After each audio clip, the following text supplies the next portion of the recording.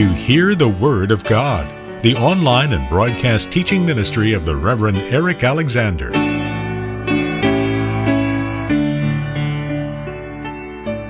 Hebrew Christians are obviously in a situation of great pressure and great discouragement, perhaps of physical, mental, and spiritual distress. And they were therefore in great danger of faint-heartedness. They were in danger of slipping away. They were in danger of losing that perseverance that needs to mark the people of God in their spiritual pilgrimage.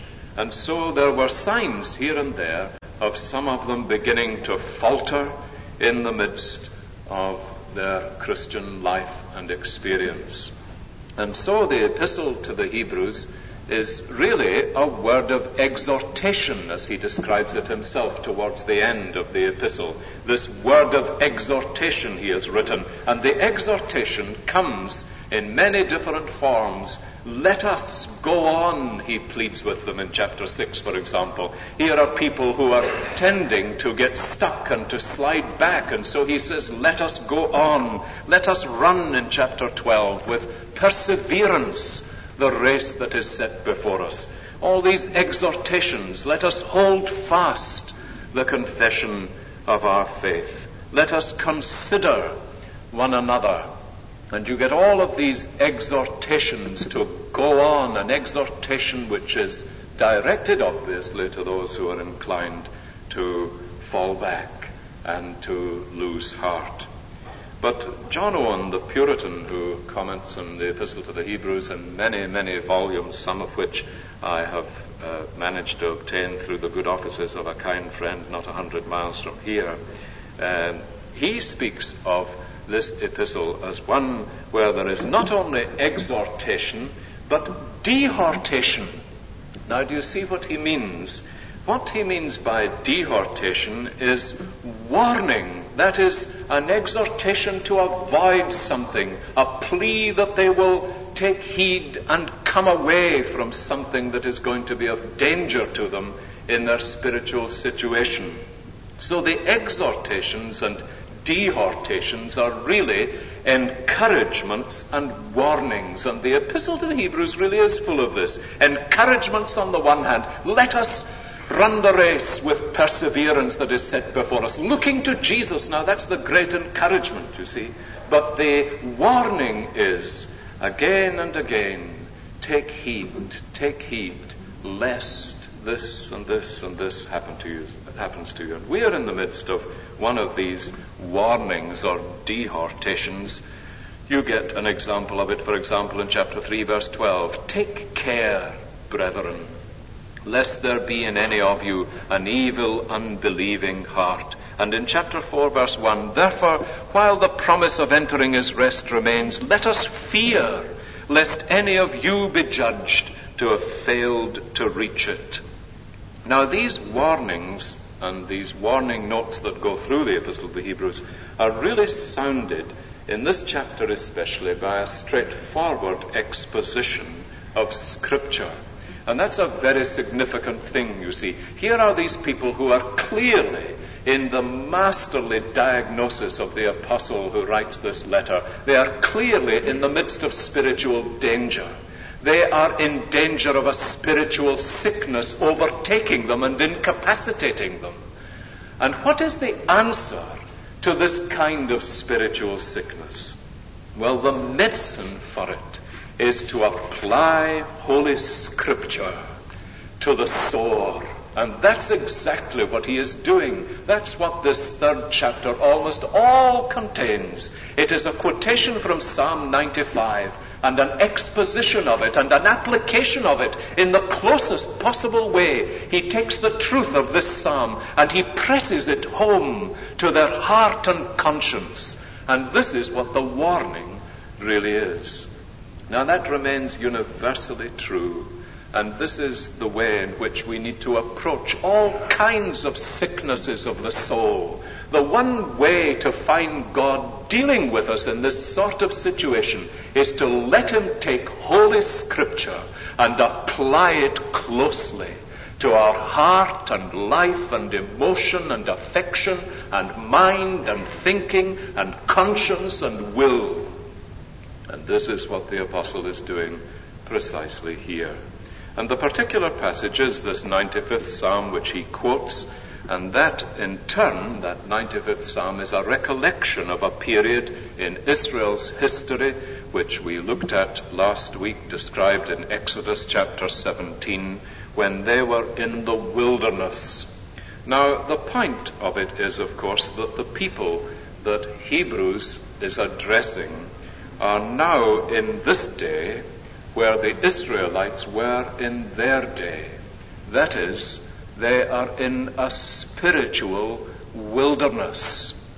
And recognizing that, the apostle takes up this account of Israel in the wilderness in Psalm 95, where he speaks, for example, of how they hardened their hearts in the rebellion in the day of testing in the wilderness. Now, they are going through a day of testing, you see.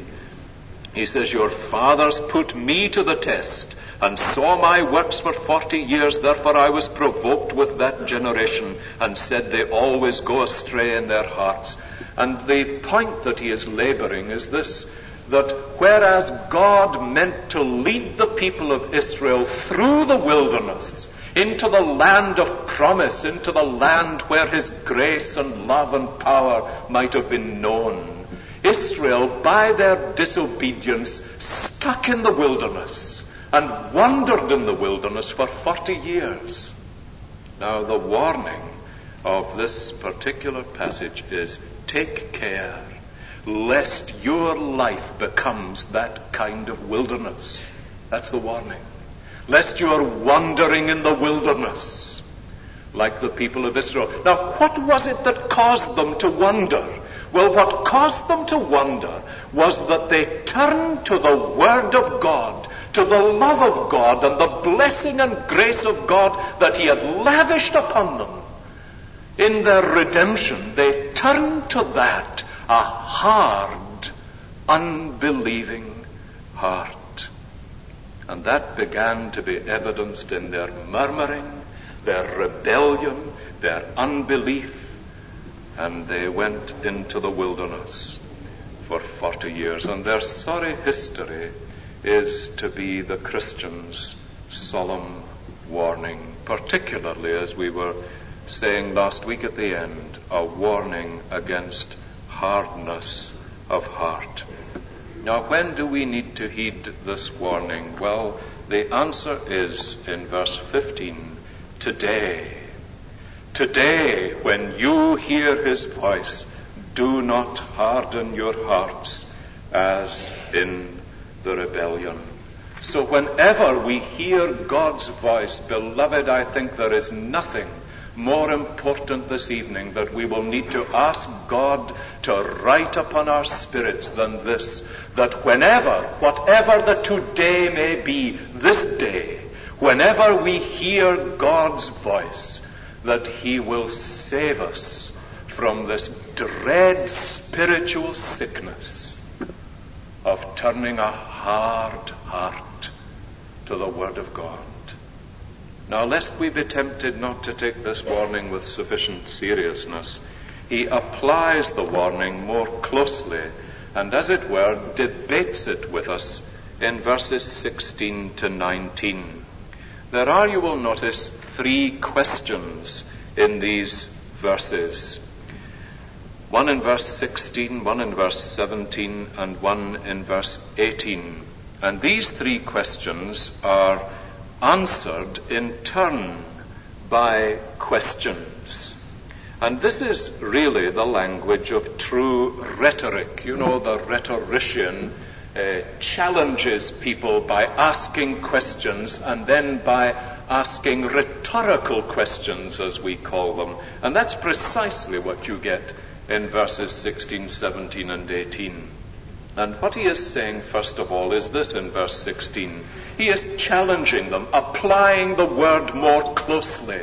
Now, this, of course, is always what God is seeking to do. Who, he says, were these people who heard the word and yet rebelled against God? Who were these people in the wilderness who heard the word and yet rebelled? And the answer, was it not all those who left Egypt under the leadership of Moses? That is, was it not this whole generation of people over whom God had lavished his care, over whom he had yearned, for whom he had sent Moses, whom he had loved and cared for? And they had spurned the grace of God and rebelled against his purpose and doubted his wisdom and failed to trust his ways. And the writer of the epistle is saying, do you see the warning of this? If it could have been such a privileged people who turned such a murmuring, rebelling spirit against God and his word in the midst of such lavish grace as he showed to them, then let him that thinketh he standeth take heed lest he fall. We who are a people of infinitely greater privilege, do we not need to take heed to this warning? We who have been redeemed by Christ's blood, are we not in similar danger? That's what he's saying. Was it not all those who left Egypt under the leadership of Moses who thus rebelled and turned a hard heart to the word of God? The second question, with whom was he provoked or grieved these 40 years? And the answer, in a question form again, was it not with those who sinned, whose bodies fell in the wilderness? The answer is that the people with whom God was grieved were these very people who had been brought out of Egypt, who were the recipients of his grace, and their lives displayed such manifest rebellion and disobedience and unbelief that God made them an example. And the example he made was an example of judgment. And their corpses lay in the wilderness. Now that is a word of warning, you see, that the God who entreated and blessed and loved and cared for this people, when they persisted in their rebellion, God, who had seen them as a singular example of his grace, made them an equally singular example of his judgment by pouring out his wrath upon them. And there is a warning note here. Do you notice how through the epistle to the Hebrews you get this constant balance between entreaty and warning, between encouragement coming from God's grace and faithfulness and sovereignty on the one hand, and warning about God's judgment and anger with his people on the other? And I am bound to say to you this evening, my dear Christian friends, that this is a note that we need to pay heed to. That if we persist in rebellion against God, in a self-will that continues to defy him, a spirit that continues to murmur against him, we will provoke the anger of God upon us. And that's a solemn thing and a serious thing, and God means to use it to urge us to fear. Do you notice the beginning of chapter 4? Therefore, while the promise of entering his rest remains, let us fear, lest any of you be judged to have failed to reach it. And the writer of the epistle to the Hebrews is not afraid to use this whole category of fear, which is a thing that we ourselves have tended to be afraid of. And of course there is a kind of fear that is an unhealthy thing, but there is a healthy fear of God and a healthy fear of God's judgments, which in this epistle are very real. To whom, thirdly, he asks, To whom? The first question, who were these people? They were the privileged people. With whom was he provoked these 40 years? Was it not with those who sinned, whose bodies fell in the wilderness, and their very carcasses in the wilderness were an evidence of God's judgment upon them? To whom did he swear that they should never enter his rest, but to those who were disobedient? Now, do you notice that what he is speaking about is God going on oath to these people? God's oath is given primarily as a security, of course, to believers. The primary reason God goes on oath is to provide for his people security and an absolute solidity to build all their hope upon. I have sworn by my name, says God. He is a God who goes on covenant with his people. And we sing his oath, his covenant and blood. Support me in the whelming flood. But here, do you notice, God's oath is a warning against unbelief. To whom did he swear that they should never enter his rest, but to those who were disobedient? Now, you see, I think that what God is saying here to us is this, that he is a God whose oath is sure, whose words are sure. Our God is a God who never utters an idle word. And that's a very important thing to grasp when you're reading the Bible and knowing God applying his word to your life. He never utters an idle word, never an idle promise. Now, men utter idle promises. We're all the time doing that, aren't we? I promised I would bring Mrs. Murray an address or ring her with it, and when I met her this evening, discovered that I hadn't done it and I'd left it at home. We're all the time making promises that either through forgetfulness or the weakness of the flesh or something of the kind we don't keep. God never makes an idle promise. But listen, God never utters an idle threat either. Have you ever been in a home where the mother will say to the fractious, disobedient child, if you do that again, I'll do this? You know? You get that frequently, don't you? If you do that, I'll do this. And the child goes on a little further. You're knowing how far they can go. And then the mother says again, now I've told you for the last time, if you do that again, I'll do this. And the child knows perfectly well the mother's never going to do that, you know, because it's an idle threat.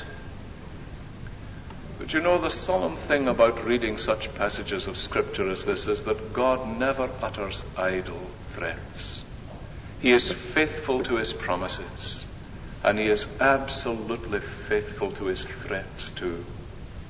And it's an important thing for us to grasp that. To whom did he go on oath that they would never enter his rest? It was to those who were disobedient. Now, the conclusion of the whole matter is, so we see that they were unable to enter because of unbelief. If you have an authorized version, you will notice that at the end of verse 18, the oath that God swears is to them that believed not. God's oath is a warning then against unbelief. And it's very significant that it is unbelief again and again which is mentioned here and on which emphasis is laid. And unbelief, have you noticed in chapter 3 as well as into chapter 4, unbelief is clearly regarded with a seriousness which is almost unfamiliar to us. We tend to regard unbelief as a kind of amiable weakness. But unbelief in Scripture is associated with an evil heart. You notice that in chapter 3, verse 12, for example. Take care, brethren, lest there be in any of you an evil, unbelieving heart. Just as the secret of perseverance, you see, and victory of that gallery of men in chapter 11 of Hebrews is faith. By faith Abraham did this. By faith Moses. By faith these men became the kind of men who brought the smile of God upon their lives. So the key to the failure of Israel is unbelief. And these two things are set over against each other. The men of faith triumphed because they believed God. The people of Israel failed to enter into the rest that God had prepared for them because of unbelief. And unbelief is essentially defined here as disobedience. It is not just, you see, an unwillingness to accept certain facts as true. It is a moral issue, unbelief. And unbelief is an unwillingness to take God at His word. And you can see how serious a thing it is in Scripture, because it is a slander against God's name. It's a slander against God's integrity. You will have met children who will have said, but she doesn't really mean it, you know. I've heard children in a home where these threats were being poured out, and they will say to one another, it's all right, she doesn't really mean it. And this is exactly what we are saying when we do not take God at His word. We are slandering His name and His character. And therefore unbelief is a moral issue of a heart which is set against God and against His word. Now that's why sin, you see, is described in these categories. This is precisely what was happening in the Garden of Eden. When God gave His word to man, He had given him His pledge and promise that all of this lavish display was his, and he was to take it all, but there was one tree that he was not to touch, because in the day thou eatest thereof thou shalt surely die. And by his action, man defied God's word. He lived in unbelief. Now that's what it is to live in unbelief. It is to live as though God had either not said what He had said, or didn't mean what He had said. As though God were a liar, you see. Now when God has set down in His word a whole pattern of life for us as His children, to live outside of that pattern is to live in unbelief. To live by some other criterion than by the criterion of Holy Scripture is to live in unbelief. And that's the seriousness of this evil heart of unbelief. And it does become a hard thing. Because you have to get your heart hardened if you're going to live in resistance to God. It's the only possible way of doing it. You have to build a barricade round your heart.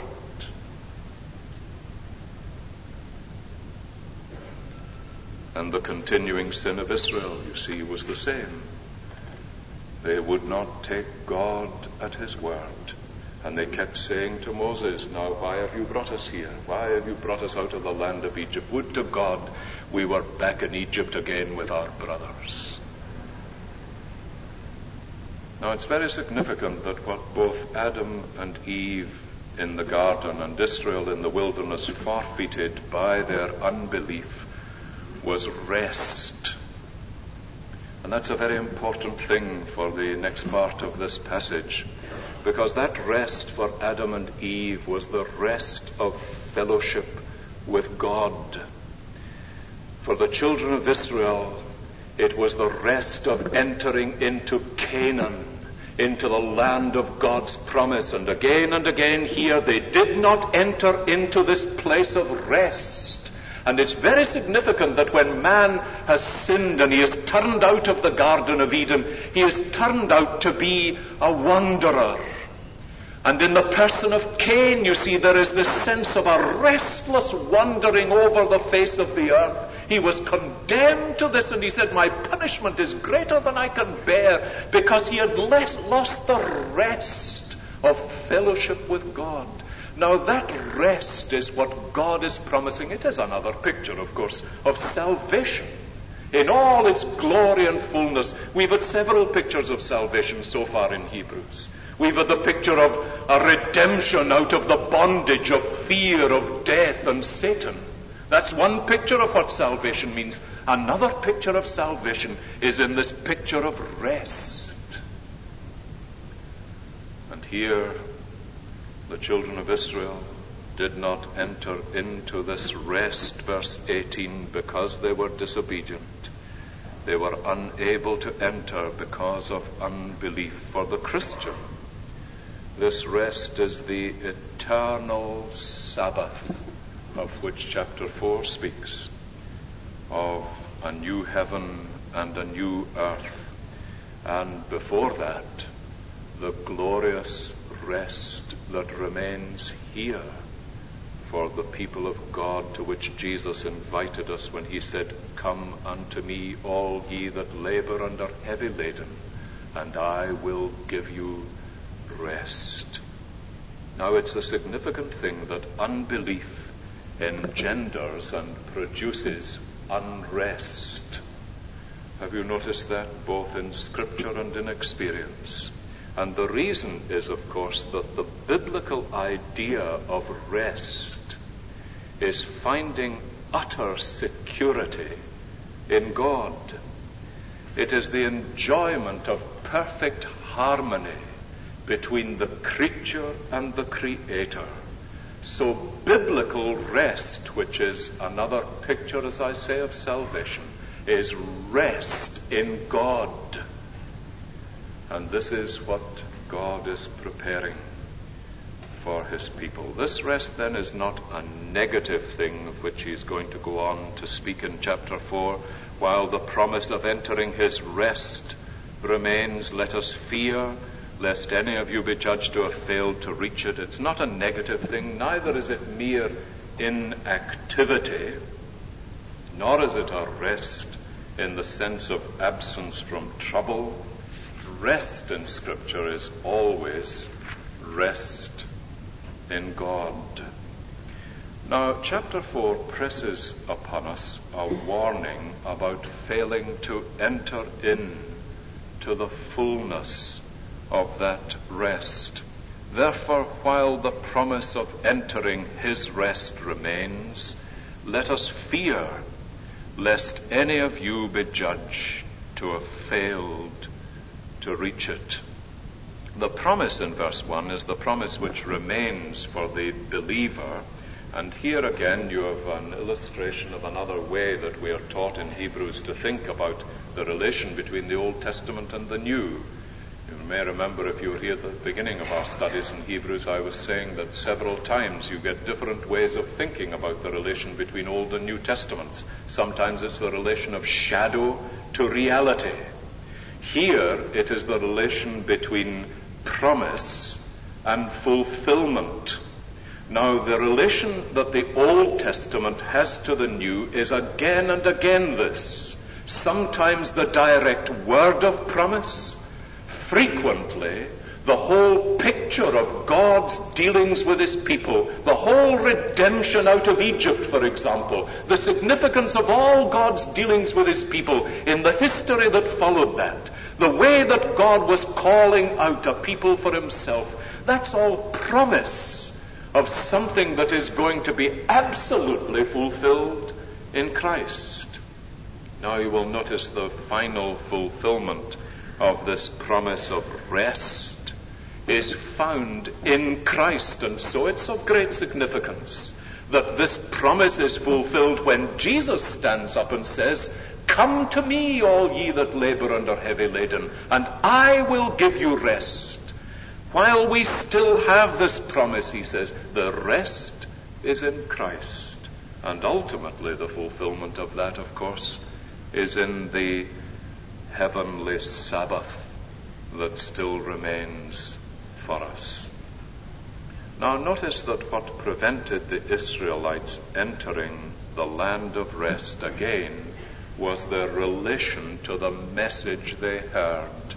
And this is a recurring note in this warning passage. In verse 2, for example, for good news came to us, or if you have the authorized version, unto us was the gospel preached as well as unto them. Now that's a very significant thing in which we could spend a lot of time. That here is the writer of the epistle to the Hebrews saying that the same gospel which was preached to us was preached to them. God preached the gospel to Abraham, the same gospel of grace. The same gospel of grace was preached to the people of Israel, of redemption through blood. And they had the gospel preached to them, do you notice? Now he says that is what made them a people of inestimable privilege. That the gospel came to them. But, beloved, he says, the gospel has come to us. Do you see? And the real issue is, what does the message of a God of grace meet with in my heart? For good news came to us just as to them, but the message which they heard did not benefit them because it did not meet with faith in the hearers. The authorized version has got that lovely phrase, the word preached did not profit them, not being mixed with faith in them that heard it. Now you see, the fear which he encourages us to have is a fear lest we may not enter into the rest that God has remaining for his people, because we have received the message of God's word in some other way than with faith, with belief. Now, let me press upon you again that this belief is not simply an acceptance of truth. It is not saying, oh yes, I believe the Bible and I accept that as being God's word, cover to cover and so on. That's not what receiving the word in faith means, beloved. Receiving the word in faith means that I rise up with all my being to welcome the word of God, to let it be the sword of the Spirit of which he speaks in verse 12, living and active, sharper than any two-edged sword, piercing to the division of soul and spirit, of joints and marrow, and discerning the thoughts and intentions of the heart. Now you see, this word that he has been wielding from Psalm 95 does precisely that. But you know that it is possible even to turn a hardened heart to that kind of word that God has been speaking to them, pleading today, if you will hear his voice, harden not your hearts as they did in that day. But it's possible for us to sit in a place like this and to have a heart that is hardened, turned towards the word of God. And the writer of this epistle is leading us to see that there is infinite loss involved in that. Now, some people have asked, what is the loss that he is speaking about? Is this an eternal loss? Is he then saying that if we disregard the word of God, that is, if we do not meet it with faith, then we are in danger of losing our eternal salvation? Well, now, you know the answer to that question, don't you, from Scripture? But what I want to say to you is this, that that's not the right question to ask at this point. The right question to ask is this: Lord, how can I take this warning seriously enough? If God has gone on oath, warning us about turning an evil heart of unbelief to his word, then the great question I have to ask is, Lord, am I turning that kind of heart to your word? If men of privilege like these did it, am I turning this kind of heart to your word?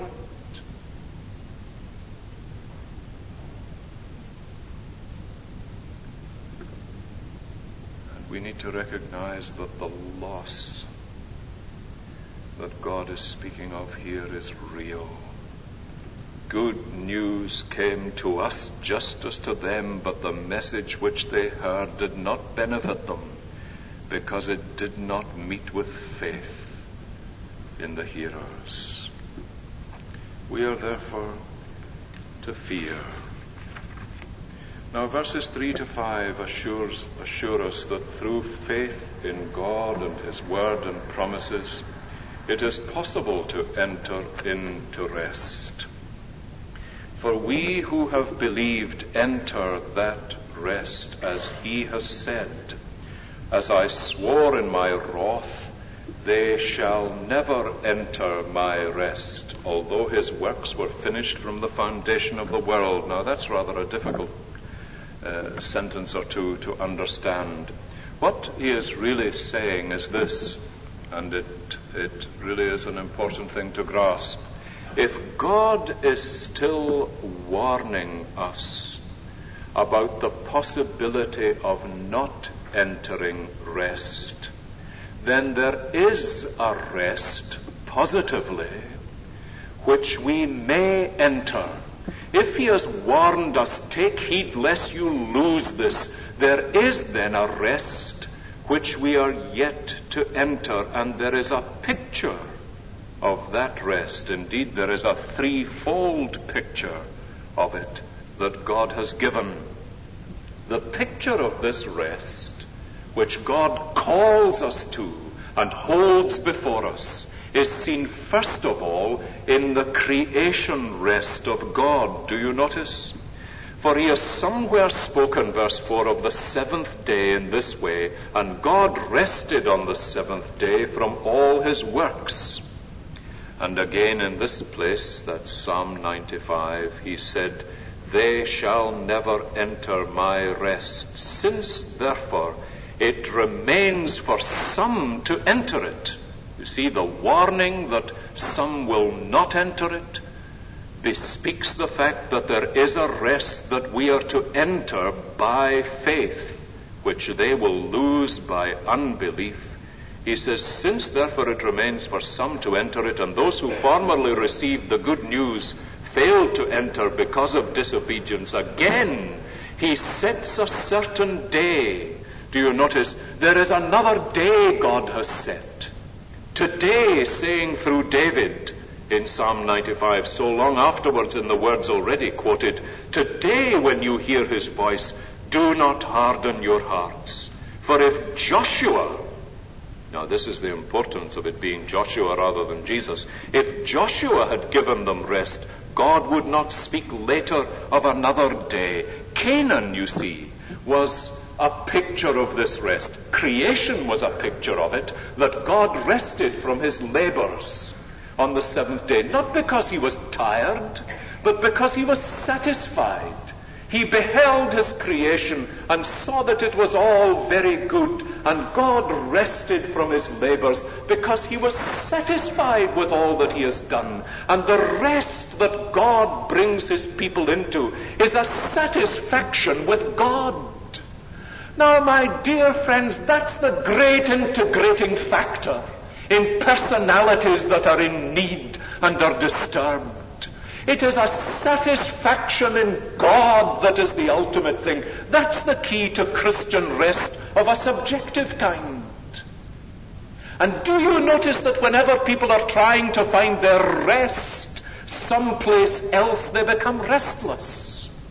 There are so many restless Christian souls. And why are they restless? It's because they're seeking their rest and satisfaction outside of God. And we sing away, "Now none but Christ can satisfy," but we live as though it were not true.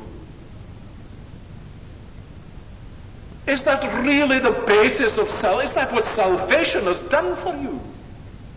It has made you find your satisfaction in God. Now that's what creation rest is all about, you see. And it was what Canaan rest was going to be like for the people of God.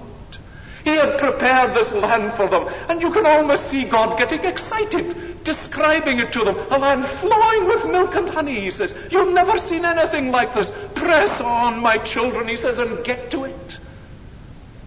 And halfway there, when little things began to go wrong, they began to murmur. And they said, we know a better way of living and of finding water than God's way. Would that we were back in Egypt. Do you see what's wrong? They are not finding their satisfaction in God. Creation rest is a picture of this. Canaan rest is a picture of it. The Sabbath rest is another picture of it. Do you notice? So then there remains a Sabbath rest for the people of God. For whoever enters God's rest also ceases from his labors as God did from his. Now, the Christian Sabbath, the Sabbath institution, in fact, the institution of Sabbath in Scripture, is a picture of this, of the rest that remains to the people of God. What is the Sabbath for, as we call it? Well, the Sabbath bears witness to two things. It bears witness to the gospel, because it tells us that as God ceased from his labors, man has to cease from his labors in order that he might find salvation wholly in God's grace. And that's what the Sabbath rest bears witness to. It bears witness to a gospel of saving grace. God ceased from his labors, we cease from our labors. But it bears witness to something else. As God ceased from his labors, whoever enters God's rest also ceases from his. Let us therefore strive to enter that rest, that no one fall by the same sort of disobedience. And I am sure that these interpreters are right, who say that ceasing from our own works is the kind of ceasing from the works of the flesh, from self-will, from self-pleasing, so that we find our rest in pleasing him. And the Sabbath bears witness to that, a heart at leisure from itself to soothe and sympathize. Now, do you see why the Sabbath is such an important institution, therefore? And the Lord's Day takes over this from the Old Testament doctrine of the Sabbath. That's why it's such a great pity, incidentally, that in certain areas of our own land, and I say this, I hope, discreetly, but I think it is a great pity that Sabbatarianism has become such a cold and ugly kind of thing, so that you get the impression that the only thing that people are interested in is that you get the Sabbatarian habit and keep the Sabbath, even although you're slandering your neighbors and gossiping about everybody in the village and doing everything under the sun that wrecks people's character. It doesn't matter, so long as you keep the Sabbath and don't go for a walk on the Sabbath day, or don't do this, that, or the other. You know, I remember being brought up in some of these extraordinary things. The extraordinary thing I do remember still, I'm sure I must have told you this, that it was a tradition in my grandmother's family that one of the things you never did on the Sabbath day was to cut your nails. I don't know exactly where they got that or which Talmudic reference it came from, but that was one of the things you never did. You never whistled on the Sabbath day, you know. I remember going up Springburn Road as a little boy on a Sunday, all by myself, and starting to whistle at the top of my voice, and what a devil I thought I was being. Because there was this strict principle, you never whistled on the Sabbath day. But oh, beloved, the Sabbath is something infinitely bigger and greater and more glorious than this.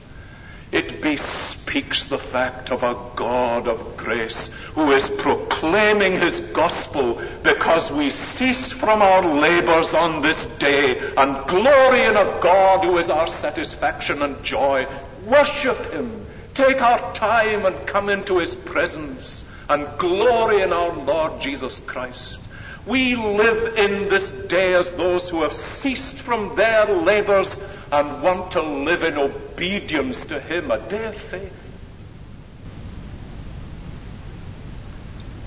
Now, I think that the way that many Christian people spend the Lord's Day makes it difficult for them to have that kind of day.